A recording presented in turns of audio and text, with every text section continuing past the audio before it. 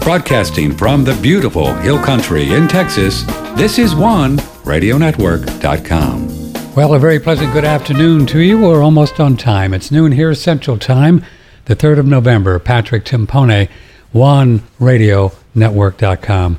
We had a little bit of a show this morning, but boy, it was all kinds of stuff. But who knows what these guys are up to. We're going to have fun this afternoon talking with a fellow that we're very grateful he comes on fairly regularly. His name is Tom Luongo. It is tomluongo.me, Gold, Goats, and Guns, and I'm one of his Patreon guys, and I get his musings and his videos and stuff, and I got one this morning, so I got a kind of an idea of what he's been thinking about lately. Mr. Luongo is in Florida, and you guys are beginning a lot of rain as well, Mr. Tom?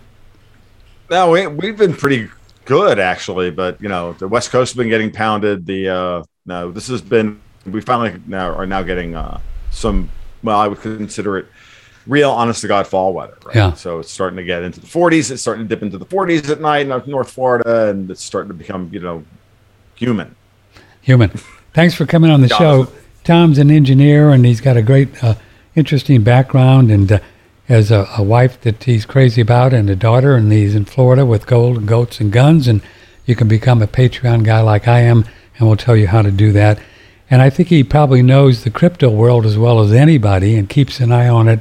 And I think you do. And I also like that he's a critical thinker that looks at everything from Putin to Davos to crypto to gold to the Fed. And that's what I like about your work, Tom, because I kind of get an idea of what the hell is going on.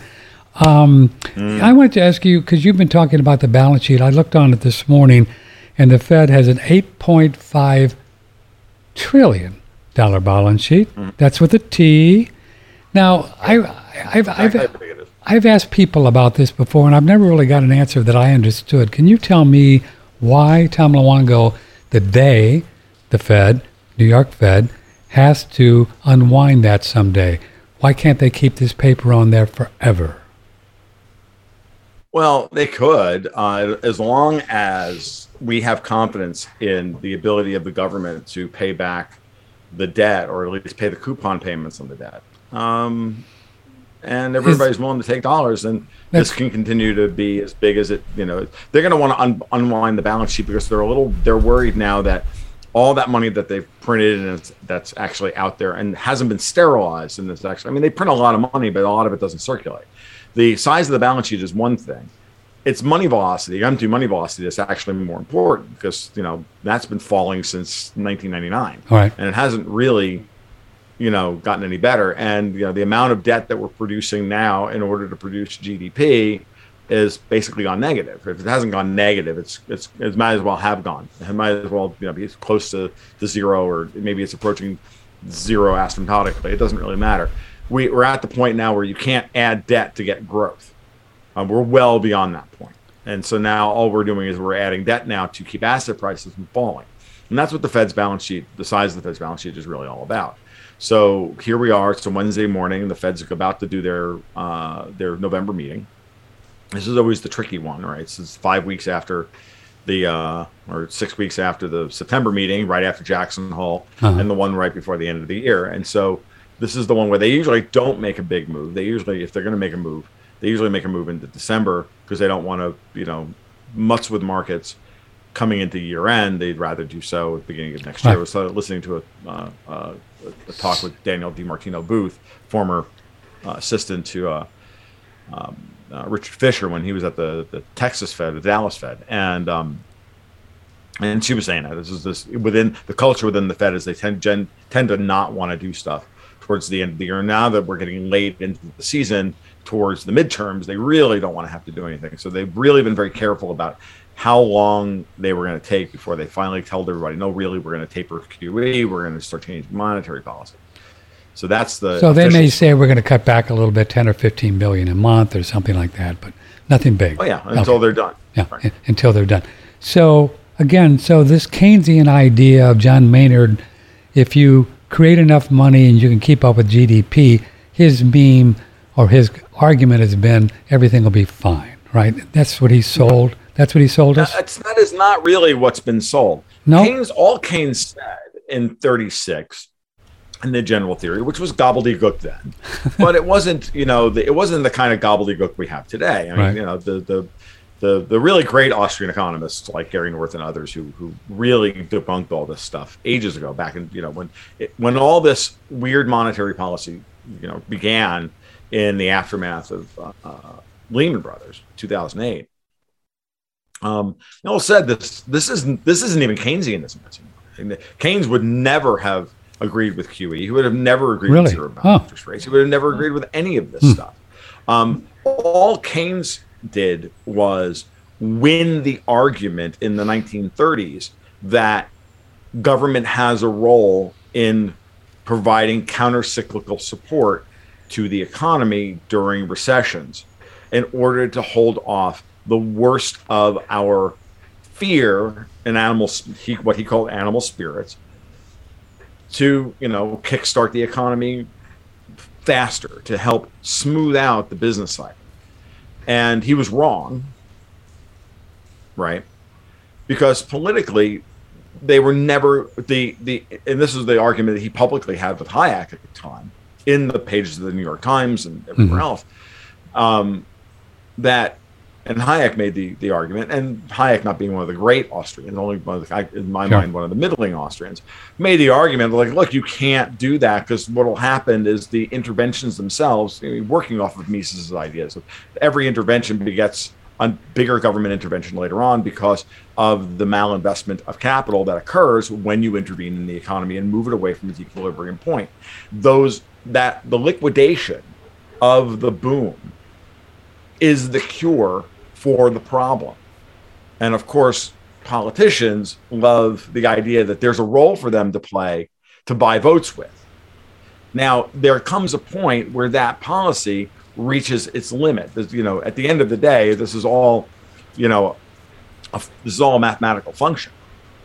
And because it's a mathematical function at the end of the day, you're going to wind up at the moment where you can't push on the string anymore. You can't create any more growth with debt. You can't have the government countercyclically spend and malinvest, because the malinvestment is so great that you can't overcome the previous malinvestment. Because malinvestment of capital at the wrong interest rate, at the wrong assessment of risk, ultimately over time is just like friction within an engine or a drivetrain.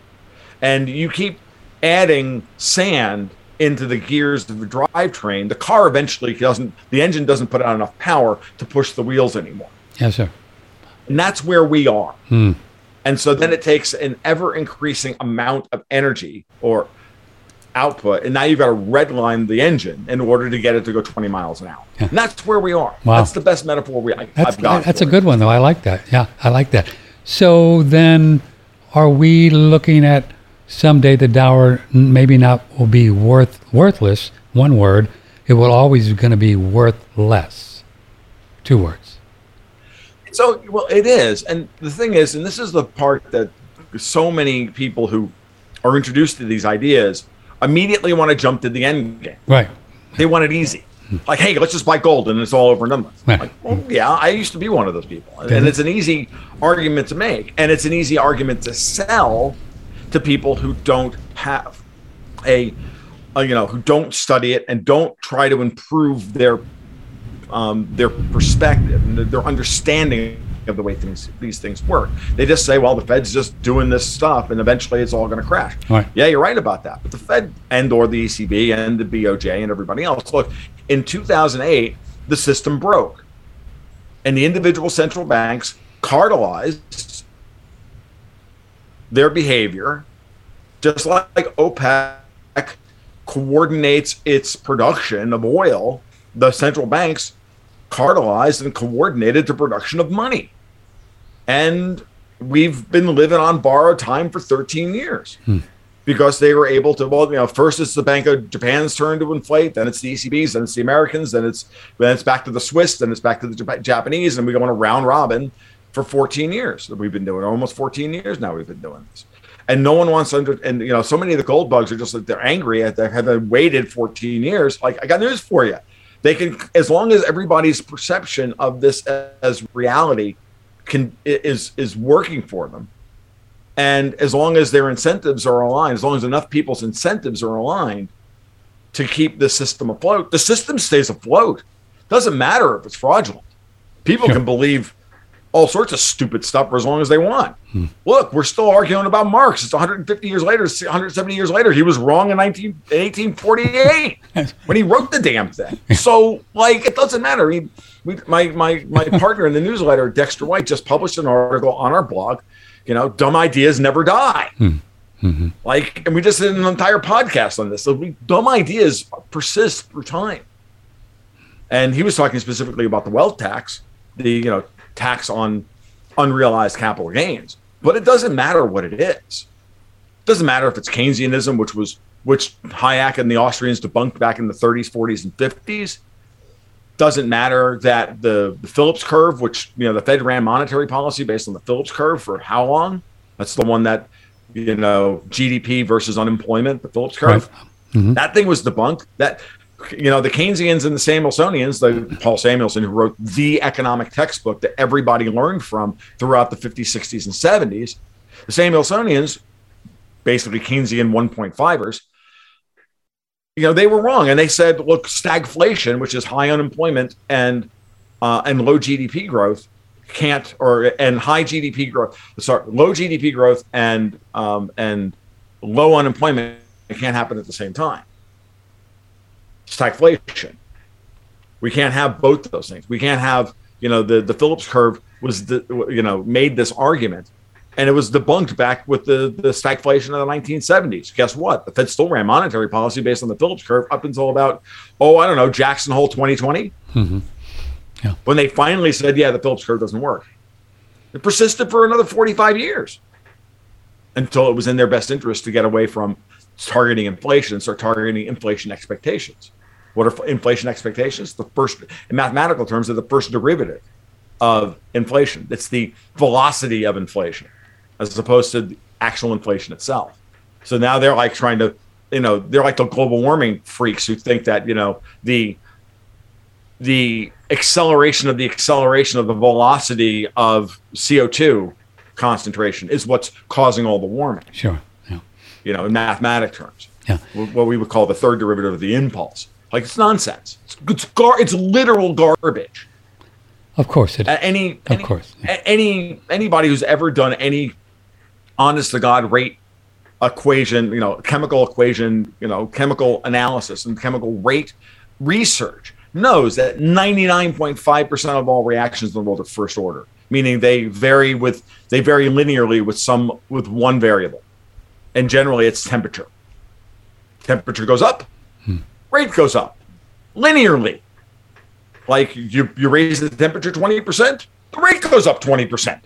It's not a it's not a the temperature goes up 20%, rate goes up 40%, or rate goes down 40%, right? It's not that kind of thing. They either go up or they go down, depending on whether they're endothermic or exothermic. Like, I can do this stuff until, try and make this as clear as possible while I'm probably making it as opaque as possible. No, you're doing great. Good. Tom Luongo is here. And so, if you have a question. This is where we are, right? Yeah. This is the physical reality, because at the end of the day, economics does not exist in our heads. It's all of our behaviors. And it's people. And our behaviors are all governed by these basic laws of thermodynamics and these basic laws of the universe, like it or not, because things are scarce. We all have scarce time on this planet, and it costs energy to turn stuff into other stuff.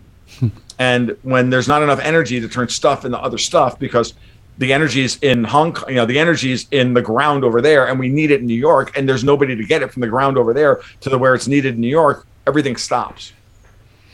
And that's where we are now. If you'd like to join the show, we are live here this afternoon. It is about 12:15 Central Time. Patrick at oneradionetwork.com or 888-663-6386.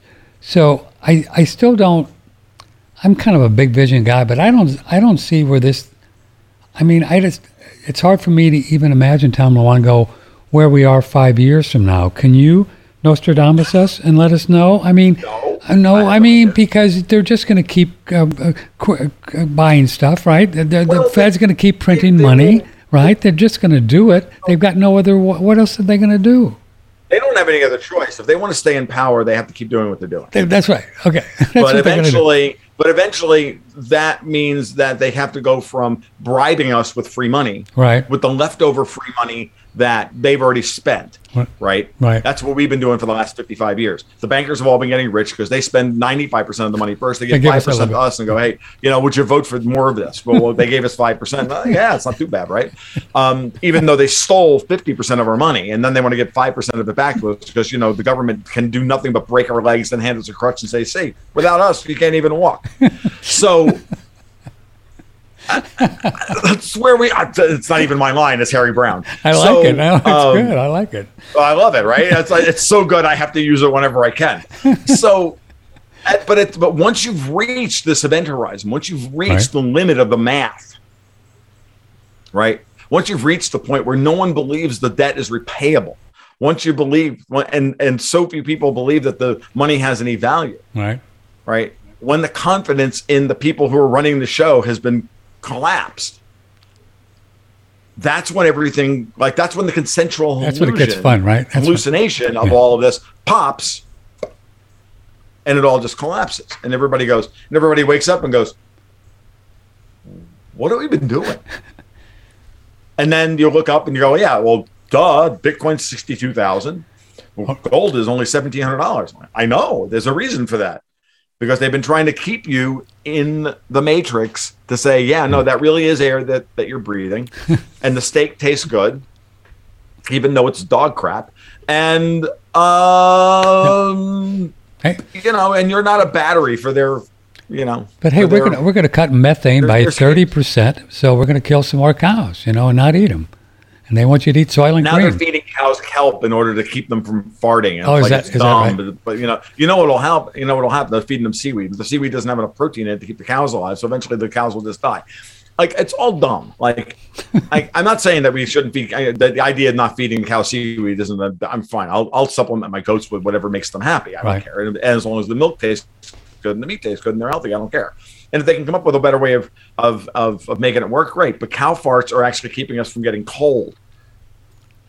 Because we're heading into a grand solar minimum. We're heading into we're at the end of this solar cycle. Things are going to get really ugly. We're living on the last of the borrowed time as the end of this, as we reach the peak of solar cycle 25, the 11-year cycle. We're 4 years into it. It's an 11-year cycle. That means the peak is about 18 months away, because I can do math, because I can divide 11 by 2 and get 5.5. We're 4 years in. So you think it's going to start getting colder soon? So on the other side of that, the sun will start to go down, and the output will start to go down after having warmed the planet for the last 300 years and melted some of the ice caps. And then we're going to have and then all that cold water that's coming down out of the north, that's been mixing with the jet stream, pushing it down and making those winters in Europe so cold, which they've been, and they're going to be this year. And you better hope that it isn't. I don't know about anybody else, but I think everybody should fart as much as possible. Because if CO2 really does warm the planet, then maybe we should be farting. Yeah. And we really want to make more cows that fart more, because farting can save the world. Run that by Greta Thunberg and let her smoke that. I don't know. If CO2 is so bad, why aren't we farting more? And why are we planting trees? Are you prepared? Aside from the fact that these people hate trees, right? Because they want to starve them. Are you prepared? And I don't like starving. Are you prepared for them to turn off the feed the trees? Are you prepared for them to turn off your grid this winter, Tom Luongo? Are you ready? The grid? If they were going to turn off the grid, they would have done it this summer. Huh. They were telling us, wow. Hold on for a second. I think my connection is a little unstable. No, it's probably me. Don't worry. It's probably. Is it you? Well, if it is, it may or may not be. Okay. Whatever. But you were asking. About the grid. Some people are concerned about that they might try it again, like in Texas. Yeah.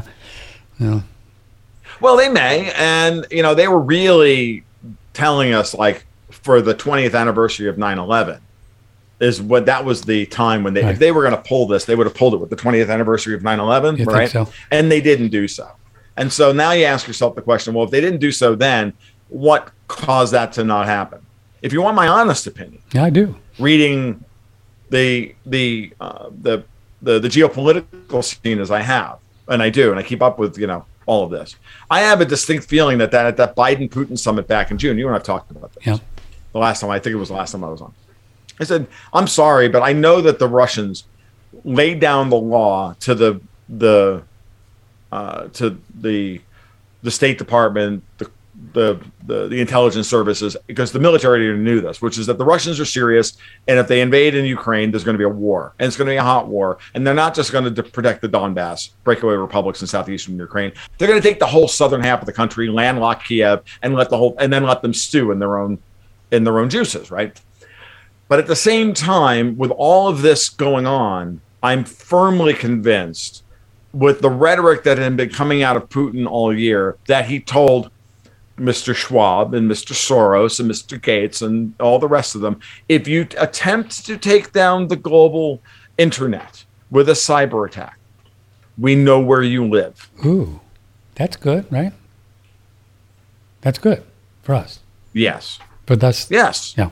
Good. This is my read. No one would ever admit this. I'm probably the only one saying it. But I know Putin well enough to know that his speech at this year's virtual Davos back in February, where he was literally being interviewed by Klaus Schwab, and he told Klaus Schwab to his face, the fourth industrial revolution is stupid, the Green New Deal is dumb, all these things that you want to do may be okay, maybe a great in conception for the next 100 years to implement if the people want it, but the people have to want it. You can't make that happen. That is not our job, and I will not go along with this. Xi Jinping said the same damn thing. Did he? While giving lip service to climate change. They both gave lip service to climate change. Sure, we're Russian. We'll plant more trees. We have all the forests in the world. We'd be happy to. Whatever. If you want to sink carbon, great. Give us the carbon credits, and we'll sink all the we'll sink all the carbon and plant 1 billion trees if that's what you want us to do. We're more than happy to go along with whatever the community wants to go along with on our own time, at our own place, at our own speed. But under no circumstances are you going to turn people into robots that upload their consciousness into the metaverse and turn them into batteries. That's not happening. And if you think you're going to do that and you're going to destroy everybody's ability to heat their homes and feed their families, I'm here to tell you that that's not going to happen. And Putin said this explicitly. So all this narrative for 3 months where they were going around with the big cyber, their dry run thing that they did in the summer, right? I remember the Cyber Polygon event, just like they did with, the dry run for COVID-19. I'm like, Putin was there. Putin sent people there. The Russians were represented, and I'm sure they all said, and if you try this for real, in real life, this is what we're going to do to you. I hope you're right. Here's the game plan. I hope you're right. Man. Done. No. Yeah. He's not going to do it because he understood exactly because he talked just explicitly about cyber attacks, the grid going down, the amount of damage that would do to real people's lives and everything else. And he just basically said, no, I'm not going along with that. Huh. You didn't hear that out of any other world leader's mouth in 2021. They were all silent on it. So if they were going to go after this thing, they would have done it back in with the 20th anniversary of 9/11. It's still in their back pocket. If things get bad and the opposition to the vaccine passports and the political situation in the United States continues to firm up against them, which is what's happening, then I fully expect for them as cornered animals to strike back one more time. And then at that point, they all get that's why I'm still long. Yep. That's going to make it simple. I'm long rope and guillotine. Yeah. No, I think, I'm not, I'm also long U.S. assets and gold and crypto, but at the same time, I'm also long rope and guillotine. That feels right to me, what you've just said. I think that, as you know, that there's incredible pushback. We've been posting things on Telegram all over the world on this vaccine passport thing. Yep. Last night was not a good night for the globalists. It was not a good night for them, right? It was a terrible night for them. It was a terrible night for them. It was a terrible night. And so I think that it seems right that if they start to see that they're really losing control, they could do something really weird, right, Tom? Be heartened by what we're seeing, but at the same time understand that they're not done yet. Yeah, they're not done yet. Yeah. Okay, because they're not done yet. Yeah. Because they don't realize that, they still think that they're in control. Yeah, they still think that they still have everything running. They still think that they've got their fallback plans in place and their people and enough cops to enforce this stuff. And they may have these people and have enough cops in Australia. That's nice. But they don't have them here in the United States. Yeah. And did you? I know I saw something. I love to pull it up. I saw there was a quote from Ron DeSantis. I think he said just the governor here in Florida. He said, "A recession is when your neighbor loses his job. Right. A depression is when you lose your job, and a recovery is when Anthony Fauci loses his." That's correct. I didn't see that. DeSantis said that last night. I'm like, God bless. Oh, dude. God bless. I need to send you $50. Like, that's just good comedy. Like, did you see in Texas? He did the EO for the no more vaccine mandates, Abbott, but now they're doing it in the legislature too here, Tom, in Texas, to pass this thing, saying no way. So that would mean American Airlines and also Southwest can't do it. Just can't do it. You guys got to move. It's over. Yeah. The whole thing is already over. Yeah. And it's over. It's very clear that and I don't want to get into the deep, what I'm not going to get into the deep ideas of what I think is going on. I'm going to keep those things close to my vest, because who the hell wants to tip your hand as to what they let them know what you actually think of them or what they think is going on. I understand. I have my ideas about what's going on here. If I avoid talking about the worst aspects of COVID-19, it's for strategic and tactical purposes. I agree. It is not because I'm not hip to what's going on. Yeah, I understand. So I understand. Just remember that. So I stay away from it on purpose, because I like having a voice, and I don't really feel the need to have it taken away from me yet.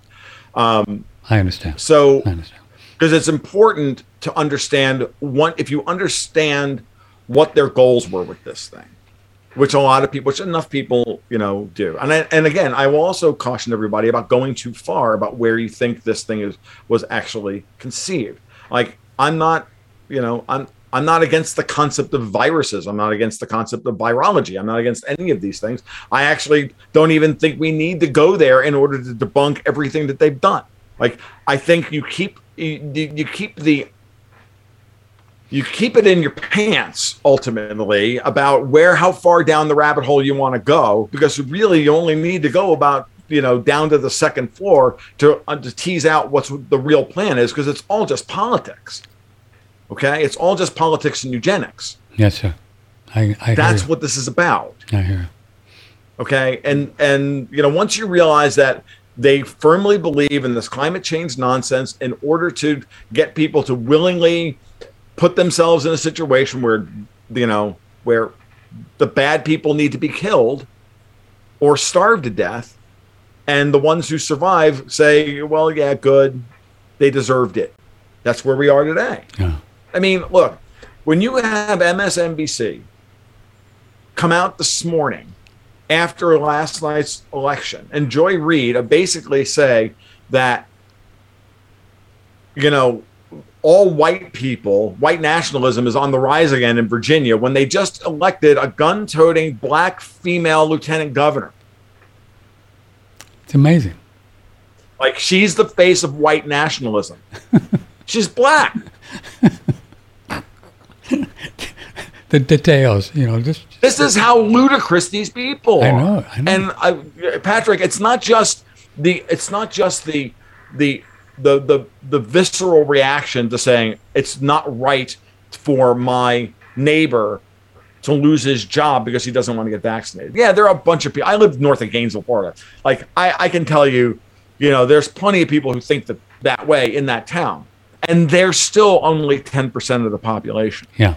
So what do you think it looks like in every other city in Florida, or most of Georgia, or most of the rest of the world, where people aren't irretrievably insane? 1%, 2%? Sure, most of those people are on Twitter and TikTok, but who cares? And most of the people that are on Twitter and TikTok are bots anyway, or not TikTok, because they actually have to show up, but on Twitter they're all bots. So it's all this ridiculous amplification of non-existent ideas promulgated by people who are fake to the gills and scared out of their minds over things that are phantoms. Okay, and the rest of us have all woken up and gone, that's just not right. And so a lot of people have the very basic visceral reaction to say, okay, the vaccine passport is a step too far. I don't know why it is, but it's a step too far. It just is. That logic doesn't scan. Yeah. And injecting my 5-year-old who has 0 chance of dying from COVID is also too far. Yeah. And denying them an education because they don't have it is absolutely a step too far. I thought you people worked for me. Oh, no. I show up to the school board meeting and the Attorney General of the United States puts out a memo calling them domestic terrorists. Yes. And then they wonder why they lost in Virginia. Yeah. They lost in Virginia. And that's the face of white nationalism. Yeah. Tom, I got to do a quick break here. Tom Luongo, Patrick Timpone, Gold, Goats, and Guns. We're going to tell you how you can become a, and you know, I mean, this fellow makes a lot of sense to me. And you can get his Patreon thing, and 2 or 3 times a week, he'll send you stuff, and we're going to tell you how to do that after this. One of the very first things I do in the morning is come sit at my meditation chair, and that's when I take my dual extracted mushrooms from Sir Thrival, the chaga and the reishi. Both of these mushrooms are immunomodulators. If you had too strong of an immune system, like autoimmunity, it'll help to down-regulate and calm the immune system. If you have too weak of an immune system, like an immunodeficiency, they help to upregulate or strengthen your immune system. So whatever you're dealing with, they help to bring your immune system to balance. In addition to being immunomodulators and adaptogens, chaga is probably best known for its extremely high ORAC value, or antioxidant content. It scavenges the body of free radicals. And reishi has a long history being used in conjunction with meditation and for reaching higher states of consciousness, and that's why I like to take these right before my meditation. There's a lot of medicinal mushroom supplements on the market to choose from, but most are made with cheaply produced mushrooms grown on grain and either ground up and put in capsules or extracted in non-organic alcohol. Sir Thrival does it differently. We use wild harvested chaga and organic certified wood-grown reishi fruit bodies, not the mycelial extract. And then we use an organic alcohol and a hot water extraction method and then recombine so you get the full benefits of these extremely high quality mushrooms.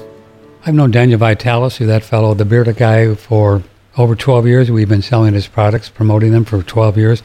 Wonderful guy, really into quality. Everything is in Myron glass, like this one, the pure pollen potency thing. I'm going to take a little hit here now. And everything's in Myron glass. And great products, chaga, the reishi, as he talked about, colostrum, pure pollen potency. Also, this little guy, this is a new one. This is a CBD oil that's very, very good as well. You can go on One Radio Network, check out any Sir Thrival link on oneradionetwork.com and try these products. Get yourself some pine pollen. This is a company that we've been working with for a long time, Andreas Seed Oils, and this is also in Myron glass. We only promote the best here, folks, the best that we can. And he has seed oils like pumpkin seed oil, coriander seed oil, black cumin seed oil, sunflower oil. These are not PUFAs, the polyunsaturated fatty acids, which are not good for us, but these are oils that will really strengthen you and can really strengthen you. This is for guys, pumpkin seed oil, one of the best things ever for your little prostate guys, and also your bladder. If you pee in the middle of the night a lot, pumpkin seed oil will help you with that.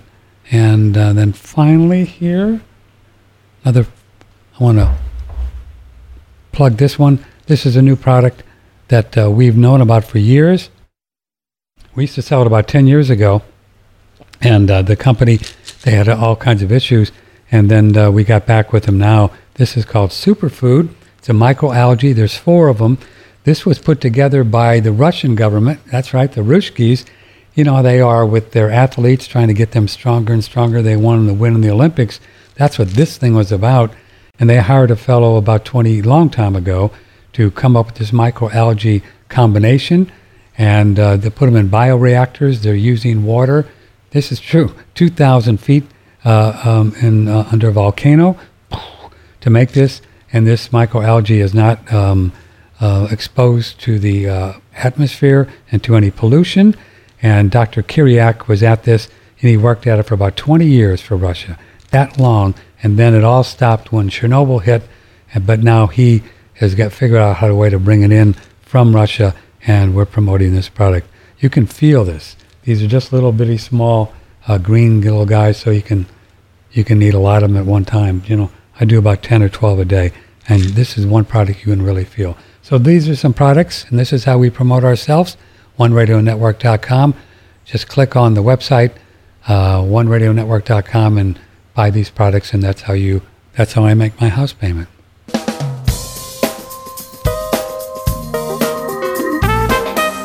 Broadcasting from the beautiful Hill Country in Texas, this is OneRadioNetwork.com. Tom Luongo, tomluongo.me. Now, is that a separate website from Gold Goats and Guns and Goats and Goats? Two different websites, right? No, it's the same thing. Same thing. That's the name of the blog. The site is actually that. We also own goldgoatsandguns.com. It's the same thing. And how do you? And then the Patreon, and then the newsletter is handled through Patreon. Patreon's the Patreon different. Thing. It's not like WordPress blog. So that's a service that handles all the back end and everything else. So you have things several times a week, and then you have the newsletter, and then you have the videos where you do the charts and everything. Yeah, all that stuff is for patrons. That's for all patrons. That stuff is handled through Patreon. Mm-hmm. The public work is all published on. And what is that? On the what do I pay? Blog. Like $12 a month? Is it something like that? 12? Yeah, the newsletter's 12, and the which gives you access to everything, all the private posts and everything, and then so that's great. $12 a month for a full portfolio, 2 40-minute video podcasts with technical analysis twice a week, and anywhere from 2 to 3 other posts a week as well. Cheap at twice the price, brother. Anything that pops up into my head that I really want to talk about. Yeah. Hey, what was that that crypto thing where some guy made $5 billion in a week? You know that Shiba. What was that thing? Like, Tell us about what was that? I hate to talk about like stupid crypto projects. Do you? Because stupid crypto projects just amplify the narrative of crypto's a scam. Crypto crazies, right? Right, which the Federal Reserve loves and Davos loves and all these people love because they're trying to desperately to keep their system from collapsing, and crypto is the real danger to that because it's good crypto. I'm talking Bitcoin and good solid proof of work projects. Well, we don't need to talk about that one then. I'm talking about, but Shiba Inu coin is nonsense. It's garbage. It's like Dogecoin. They created a bunch of guys on 4chan created Dogecoin years ago in order to be able to tip each other in worthless tokens. It was designed from the ground up to be worthless. And so we live in this stupid world of market cap based valuation. And this is the same thing with this is why the wealth tax was dumb, right? Elon Musk doesn't have $300 billion. Elon Musk has $300 billion with the Tesla stock. That is not the same thing. If Elon Musk were to try and sell his position in Tesla, Tesla's stock would no longer be worth $300 billion. His stock would no longer be worth $300 billion. He would maybe realize $75 or $60 billion out of the whole thing. Because he's selling it. Crashed the market. Because there isn't $300 billion worth of demand at the current price for his stock. You think about this since stuff. It's his stock. Yeah. If it was my stock and no one knew how I was, and I'm selling that into the market, I might get a better price. But Elon Musk has to file a 10K. He has to file this. He's a company officer and all the rest of it. So there's no way on God's green earth is he would ever be able to realize that wealth. This is why the wealth tax was done. So the same thing with something like Dogecoin or Shiba Inu coin or any of those these. You can create a blockchain out of nothing. No one's using it. But if people want to bid it up and play the Ponzi scheme game with it, they're more than welcome to, go play roulette, right? Which is exactly what this is. I see. Okay. Yes. And it continues to underscore the behavior that the Fed induces, not just the Fed, but central banking and debt-based fiat currency that multiplies that base money that way. It encourages and incentivizes that kind of behavior. It ingrains it deeply into the society. And if everybody wasn't so freaking poor in real terms, because the government sucks up all their profit and then some in taxes, and then again gives them back $5 and says, "See, hey, look, without us, you couldn't even eat." Yeah, right. I'm with you. So That encourages people to. The point is that encourages people to get into this, this ridiculous. Hey, can I get rich quick thing? Yeah. And then I don't have to worry about it anymore. So then a guy who puts $2,000 in the Shiba Inu coin, he goes, he can see this behavior and he's not dumb. The thing goes up 74,000% in a week. He's got 3 billion of it. They've listed on Coinbase, which was really dumb. And then they just have to, and Binance, and they all have to go, well, yeah, we don't have enough cash to redeem that, because then he wants to cash out. Like, there aren't enough dollars available for him to cash out. So you think Coinbase is sitting around with $3 billion or $4 billion in cash to just, cash him out? Try that at the casino and see what happens. And then they take you in the back room and they break your leg. That's right. Like, this is reality. Nice place. You're not allowed to win that kind of money. There's not, because it exposes the fact that there isn't that much liquidity out there. Nice place you got here, right? You want to keep it like that? Yeah. Yeah, you want to keep it like that. Sounds good. So, no, seriously, you get your legs out. You're like, well, no, you can't cash all those chips out tonight. You can cash out $100 million today, $200 million tomorrow. He can cash out his $3 billion out of Coinbase, $50,000 at a time. It'll take him until the end of his grandchildren's lifetime to cash it all out. By then, of course, it'll be worth zero. Well, what's this COP26 about now? Putin didn't show up. Xi didn't show up.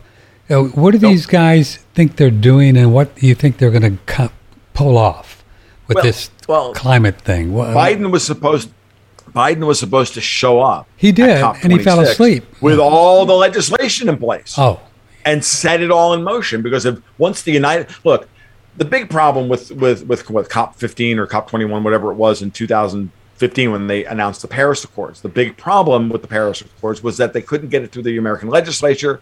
Obama signed us up for it through executive order. And because we didn't have the legislation in place to be on board with, down with, like how I like to put it, down with the Comintern. So, and then Trump got into power. And they said, well, we'll just wait until Hillary gets into power, and then we'll have the Democrats, and then we'll pass all the legislation we need to do that during Hillary's term. Mm-hmm. And we'll amend it to a budget, and we'll get it all done. And we'll destroy the American economy that way. Hillary didn't win. Trump got into power. First thing he did was say, nope, we're out of the Paris Accords, we're out of the TTIP, we're out of the TPP, we're out of all this stuff, because all this stuff is nonsense, and you globalists suck. And one of the bright moments in American history, the man should be on Mount Rushmore just for saying those things.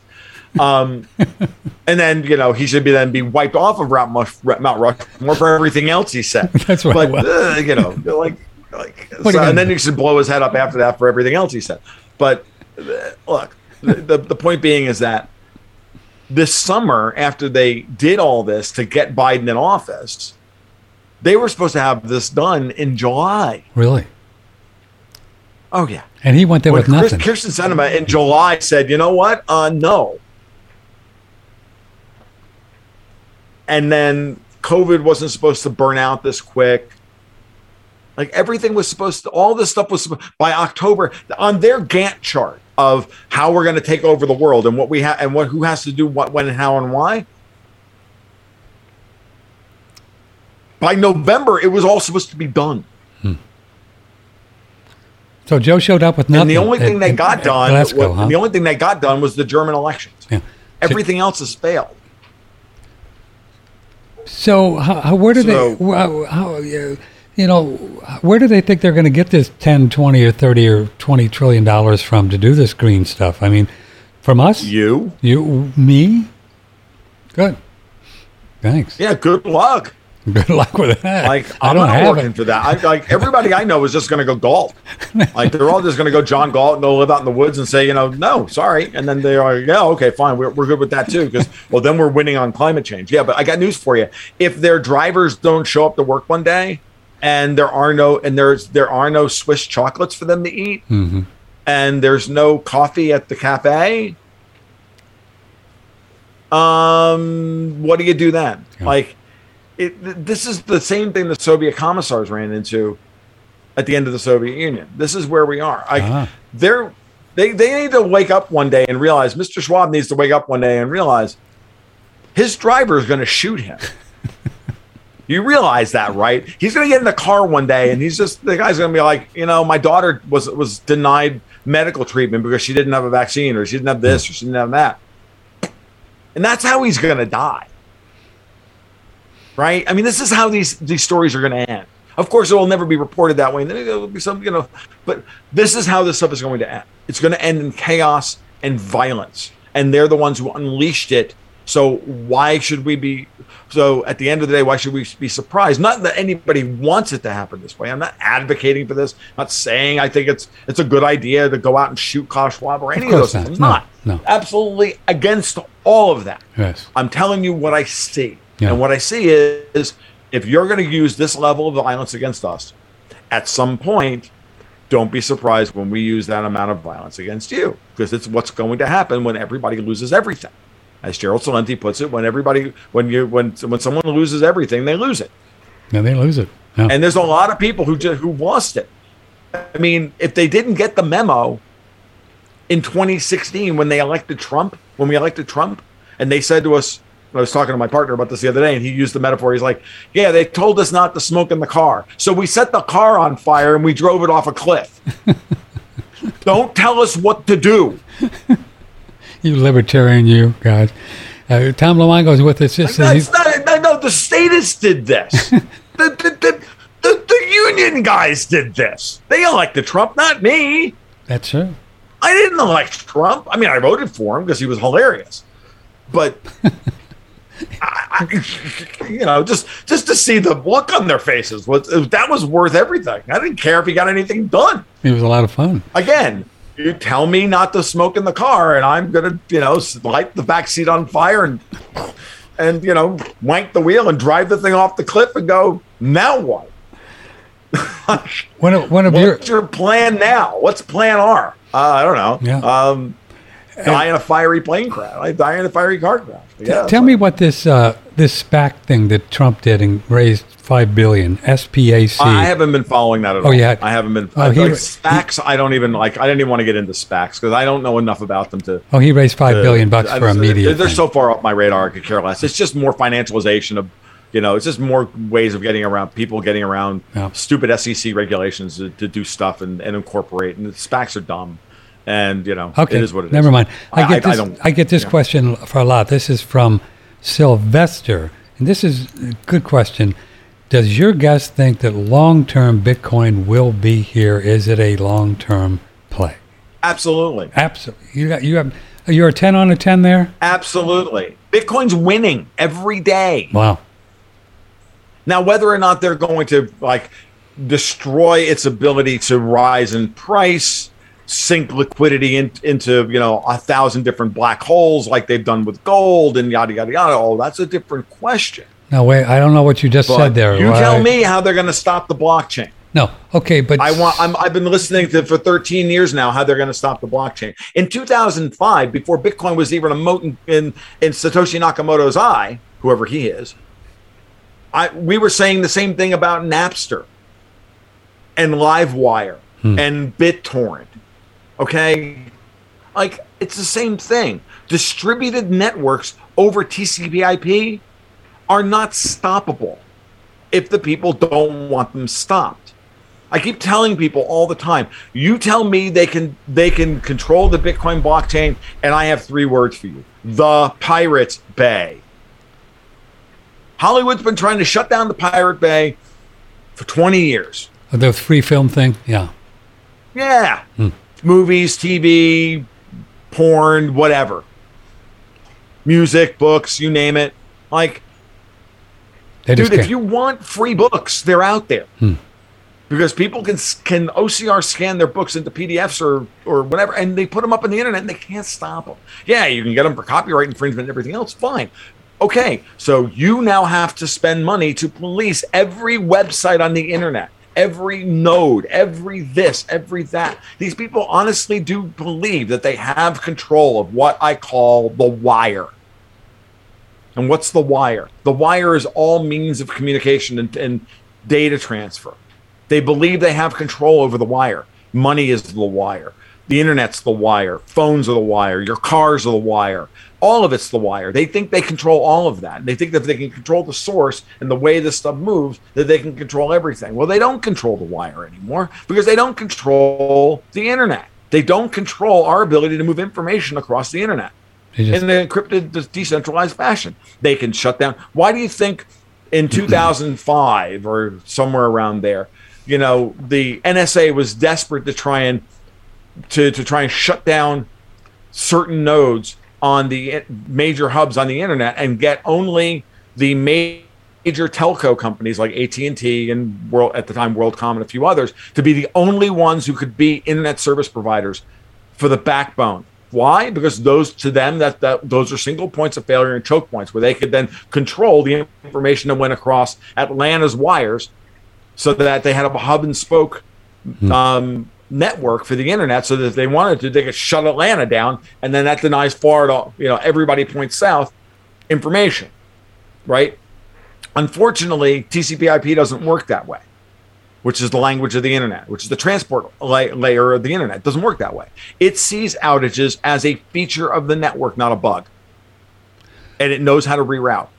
And it reroutes so well that they can't stop it. So Bitcoin's not going anywhere. You really understand this stuff. Quantum computing's not going to stop it, and Tether's not going to take it down. None of this FUD that you have heard, every stupid note coiner from Peter Schiff to whomever, is an idiot. And stop listening to them.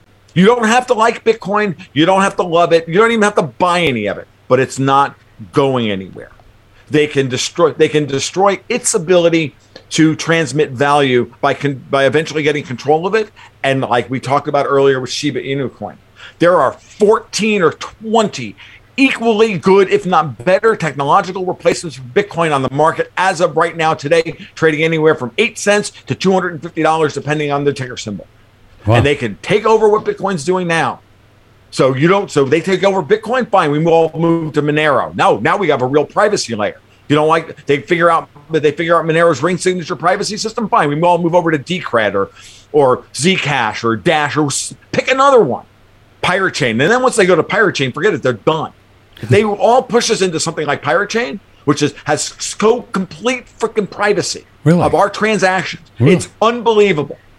And it's 3 layers deep security technology. Meaning you got to simultaneously hack 3 different blockchains. Now, is Pirate Chain including Bitcoin a system, or is it a particular crypto? You're never going to take those people's money from them. Yeah. You're never going to undermine its validity. What if they made Bitcoin illegal? What would happen? So it would slow. What it would do is it would drive all the current liquidity underground, and everybody who's sitting on a big pile of coins across the entire crypto space would now finally have to get serious about building transaction networks. So they make when they made drugs illegal, did that stop the drug trade? No. Made it bigger. Yeah, made it bigger. Created an economic incentive. Right. Enforced with violence that matched the level of violence the state was willing to use to stop the drug trade. When they made Class 3 machine guns illegal, did that stop the production of Class 3 machine guns? No. Yeah. Why? Because the drug dealers needed the Class 3 machine guns to enforce to protect their businesses from the enforcement of the drug laws by using against cops that were using Class 3 weapons to stop them. Like, it's at the end of the day, if the demand for the thing is there, the demand will be expressed. The last thing the government actually wants to do is ban Bitcoin. Because the minute they do it, all of a sudden we go, hey man, I'll take Bitcoin for that. Mm-hmm. I won't go, hey, yeah, no, just give me dollars. It's easier. Just give me dollars. I don't want to have to deal with anything else. Just give me dollars. So, and if they raise moreover, if they raise the taxes too high, they'll reach that point as well. They're already pushed the taxes on cryptos to the point where it's dangerous for them from an architectural standpoint. The only reason people put up with it is because Bitcoin and the entire crypto space are still in the process of finding its total addressable market and finding its final value relative to the fake fiat world. And once it does fully express that valuation, it's at that point that taxation will be normalized, or eliminated because people will just go, you know what? I won't use Bitcoin anymore. Bitcoin surveillance coin, I won't use it. Prove it.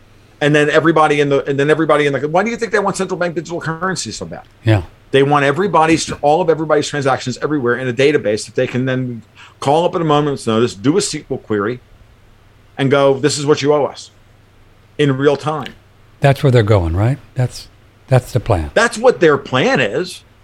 And crypto is your best defense against that, depending on which project you decide you want to back. And yet every gold only no coiner does not compute that if you want gold to find its true value, Bitcoin has to put the pressure on the existing financial system, the Fed, the ECB, and the rest of it, and Davos, where their balance sheets start to erode in value to the point where they need to let gold rise, because who owns all the damn gold? Not me. Central banks, right?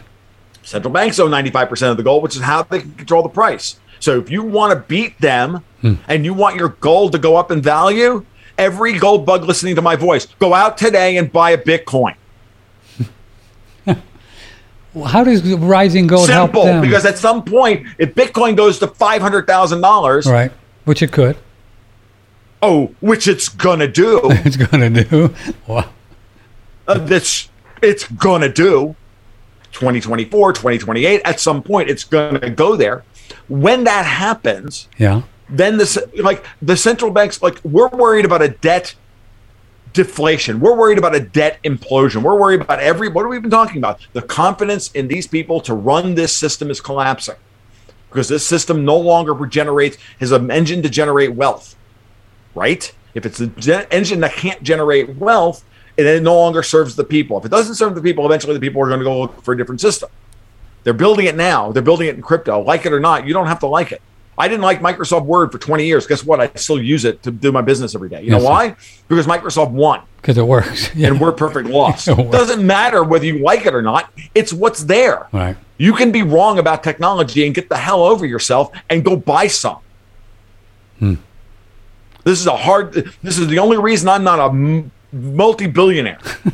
Because I backed good tech. I backed good losing technology as opposed to bad winning technology.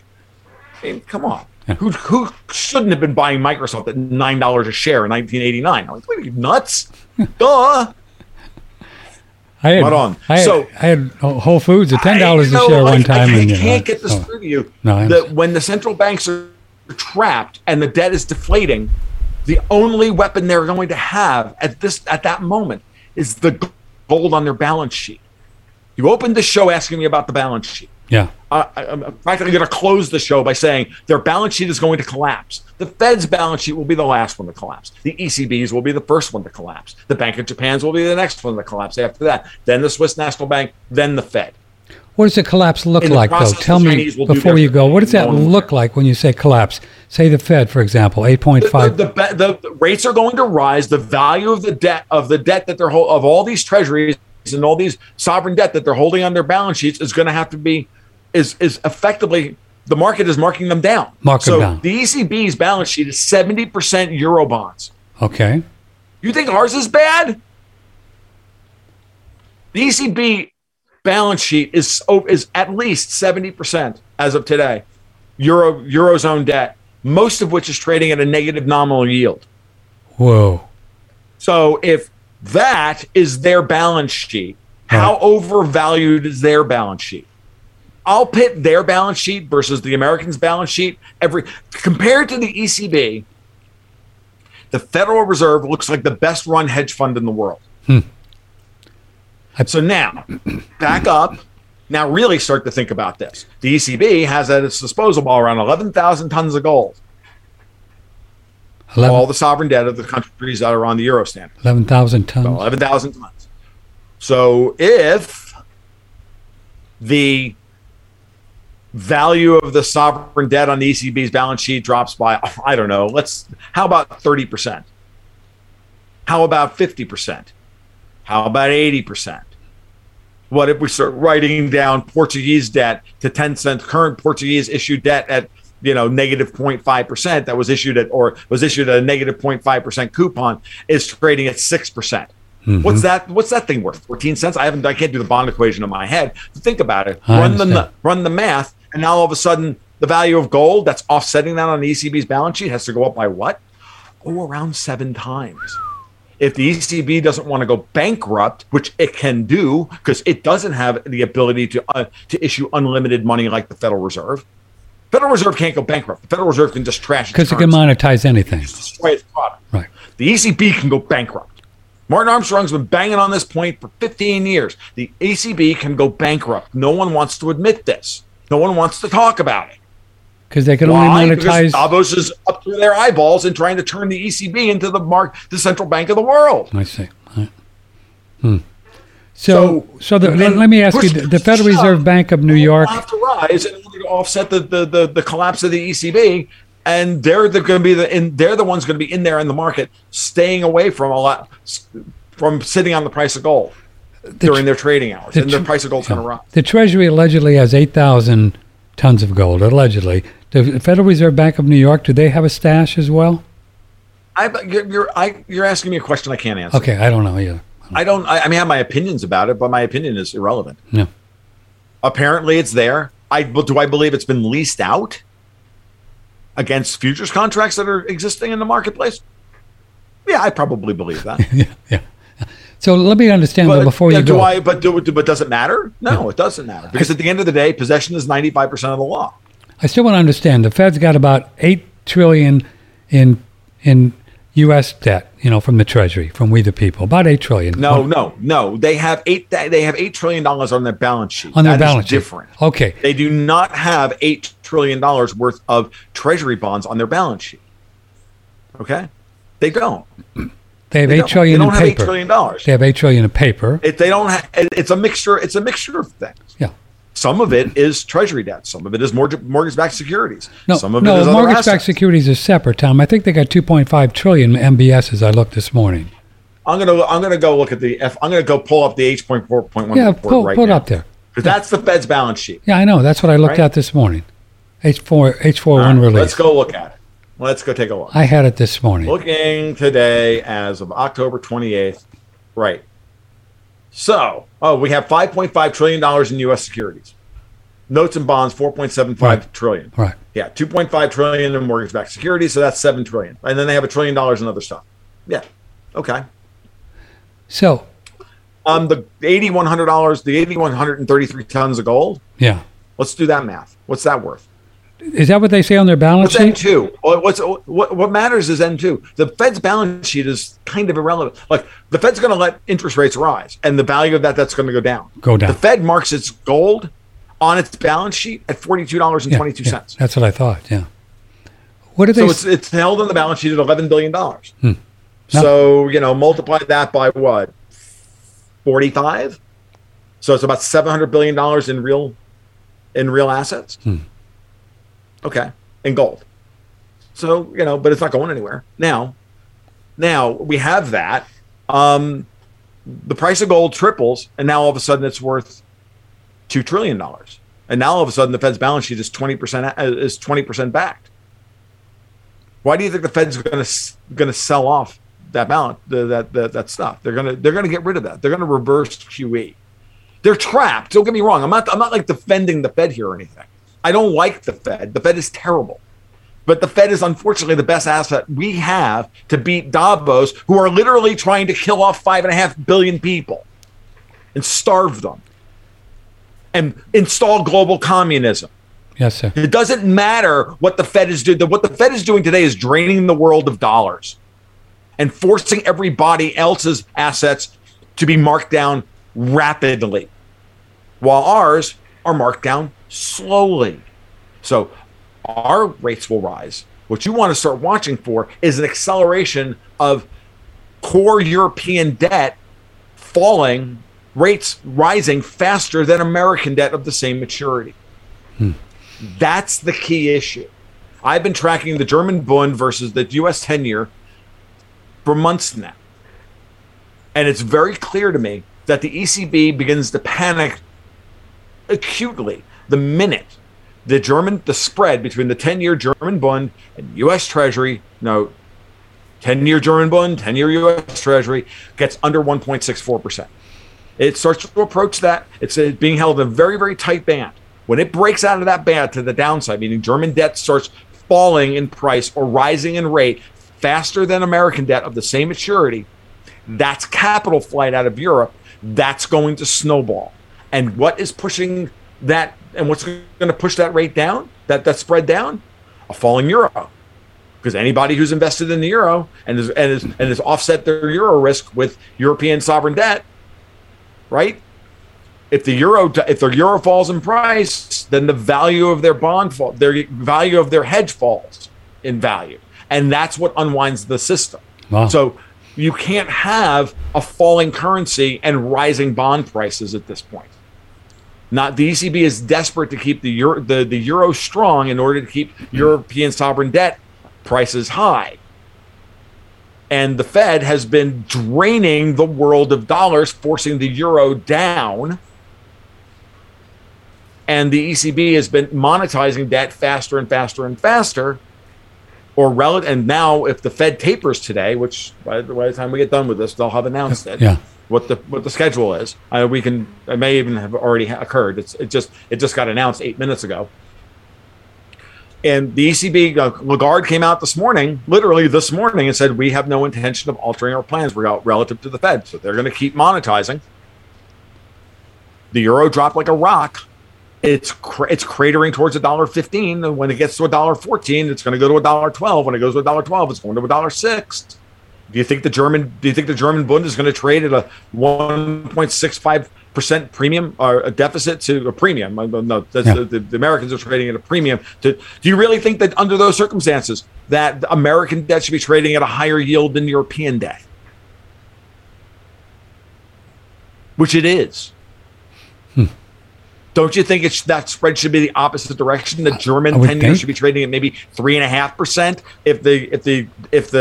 if the U.S. 10-year is trading at 1.5, doesn't that make more sense in this environment?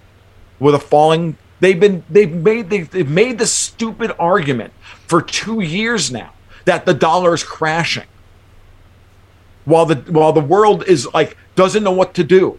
And so the political upheaval on Capitol Hill, where our leadership literally looks like a clown car on fire with nuclear weapons, running around the big top threatening to nuke everybody, has everybody spooked.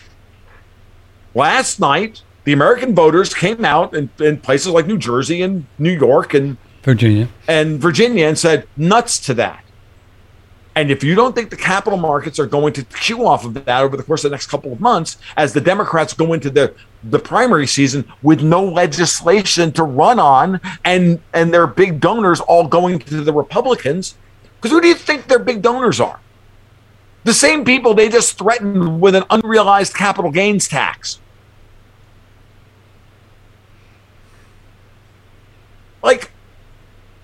If they don't steal the 2022 midterms, let me put it to you this way. Yeah. As of right now, I will consider the 2022 midterms stolen if the Republicans only gain 30 seats in the House. Wow. They should gain 70. It should be the biggest wipeout in the history of of any party in American electoral history, given the circumstances. You think it matters who the Republicans put up? Do you think it matters?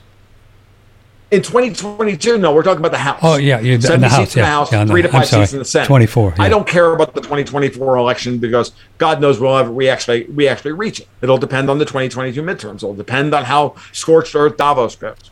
Expect them to go as scorched earth as possible. Okay, one more, and then they don't. One more, then you get to go. This is from Peter. Patrick's been talking about this idea that Florida and Texas will succeed, maybe, and we'll just start our own new place. What does Tom think about that? I've been handicapping the breakup of the United States since 2005. Have you? Good for you. I've been saying since 2005 that it would be led by Florida and Texas. Yes, sir. You have. I didn't know that. I live in Florida. I understand and Texas. I'm in Texas, yeah. All right. Now, do I think that's going to happen? Depends on how far the scorched earth policy of Davos goes. It depends on how bad things get. We don't want this to happen. Why? I'm not. Well, okay, hold on. Let's stop for a second.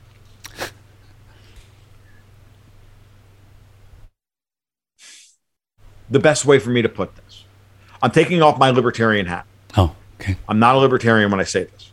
This is me, the political analyst, purely. Philosophically, no, break the country up into 75 states. It would be good for the world. Yes, sir. But there's an order of operations to this that has to occur. And the first thing that has to happen is the United States needs to survive as a political entity the next 7 to 10 years while Europe is literally destroyed and has to be rebuilt. Wow. You have to destroy the EU SSR. They are the enemy. The Chinese are happy to cut us a frickin' deal. They've made it abundantly clear. And if the Biden administration wasn't purposefully saber-rattling over Taiwan and purposefully engaging in foreign policy that forces the Asians to save face, there would be no issues with China today. But these people in Davos are desperate to create a war between the United States and China, such that we attack each other and all the capital runs to Europe.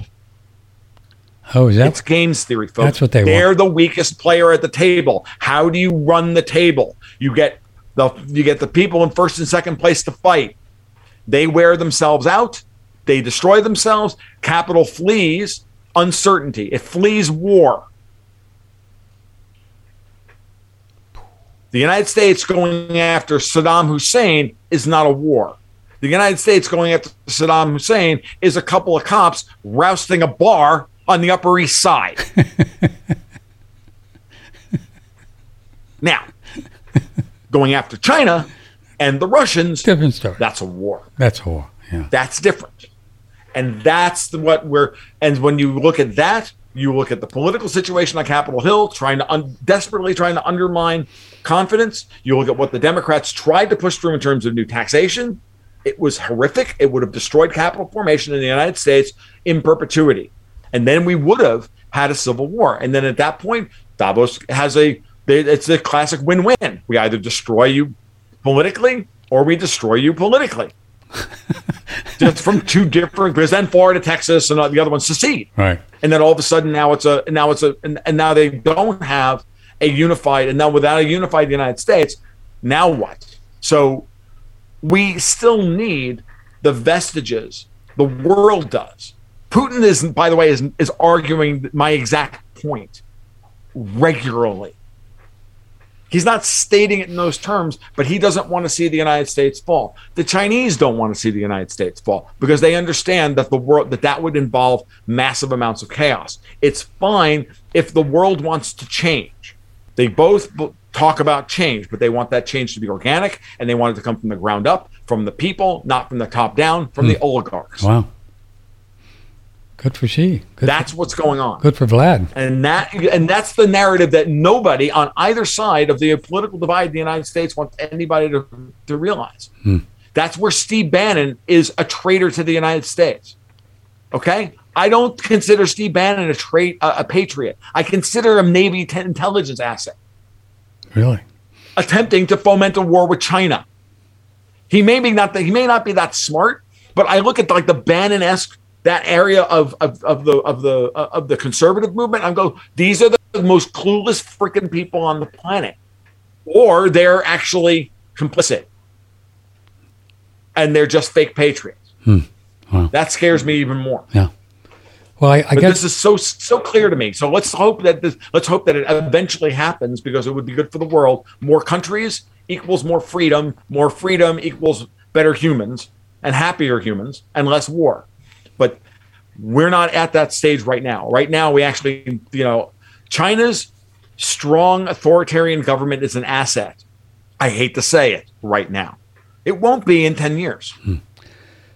But short term for our listeners, lastly, as far as the money thing goes, I guess is diversification then would be the key here? I mean, you just got to be split every. I've been saying the same thing. You got to do that for forever, right? Years. As much as you can. Gold, cash, crypto, commodities. Gold, cash, hard assets. Hard assets, huh? And you consider commodities are in a cost push inflationary spiral. Gold, cash, and cryptos. You need to have cash because you don't know if you're going to lose your job or if inflation. You need to have cash. You need to have savings on the sidelines to be able to be, because cash gives you options and makes you brave. Crypto is in a bull market, and anybody who says that it isn't or that it's vaporware is an idiot. I've been saying this to your listeners for over a year. If you don't like crypto, tough. Buy Bitcoin. Wait for it to go up in price, then buy gold with it. Because, by the way, AppMex takes gold. It's not tough. Don't be dumb. Use the tools at your advantage. You're not married to these things. It's like I was thinking about this the other day, and the last thing, and then I'll go. A lot of people don't understand in voting that party affiliation that you write down in your voter registration form is a tactical and strategic decision. It's not a statement of which tribe you belong to. Too many people think I could never be Dem. I'm no Democrat. Do you realize that all these people who are for instance, in Florida, all these people who are switching parties from Democrat to Republican are just giving the Democrats free information about how many votes they need to print in order to win the next election. Oh, we have this many Republicans. We need to print this many more ballots now. We need more. Every Republican in the state and every Libertarian in the state should change their party affiliation to Democrat, because they live and die by their databases. The more bad information you can give them, the worse their decision making is going to be, the more they'll be blindsided when these midwits sit around and fill in their spreadsheets and go, well, this is what we need to do. That's all these people are doing. They're just literally oligarchs with Excel. And once you understand that that's what they're doing, they're querying databases, plugging data into Excel, running some numbers, running a solver and going, we need this. I need a number. And they get that number, and then they work, and then they implement that number, and they go, well, we can get 20,000 from, we can get 20,000 votes from corrupting the postal service, and we can get 20,000 votes here. We need 200,000, and then they go and they do that. It's the same thing they've done with COVID-19 and the vaccines. Yep. We need 80% of the people vaccinated in order to suppress natural immunity from the vaccine, from the virus, so that we can keep people on a 6-month jab schedule for the rest of their lives, and then we can control them. Yes, sir. You asked me earlier what I think about the vaccine. That's what I think. Yes, sir. It's very obvious. It's not like I'm not even stating anything that is it's not even, that's what they say. Yeah. So am I lying here? All I'm doing is relaying what our overlords have told us. Yeah. So let's just do that. So let's just talk about that. I agree. Well, you've got neurons where I don't even know they existed as far as seeing the big picture. I think it's fun, and I gotta love you. Gotta love you for coming on the show. I really appreciate it. I know that you're a busy guy, and thanks for coming on, Tom. Gold, Goats, and Guns, also TomLuongo.me. They're both kind of the same thing. Become a Patreon guy so he can feed his goats, take care of his kid, and or his kids and kids. Thanks, Tom. Appreciate kids of different species. Kids of different species. That's right. It's an honor to have you here. It was great fun. Thank you. I appreciate it. Thank you. Take care. Well, you have a great day, Patrick. We'll talk soon. Thank you. Tom Luongo, he is fun. Boy, I tell you what, I just really enjoy having him on the show. Appreciate it. I will see you on Friday.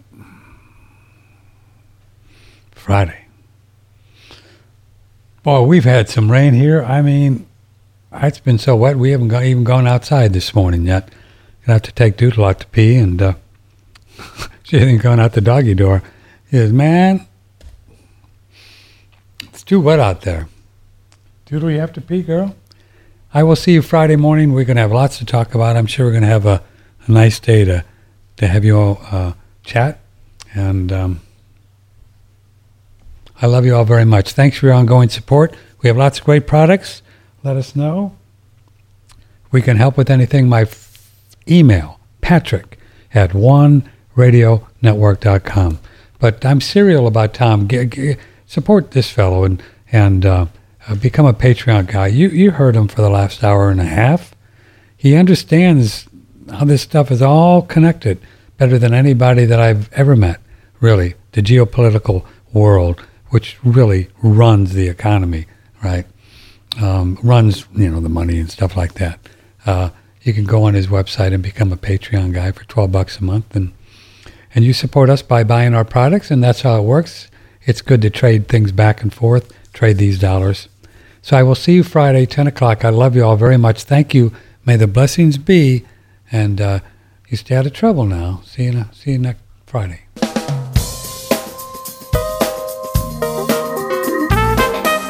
Broadcasting from the beautiful Hill Country in Texas, this is OneRadioNetwork.com.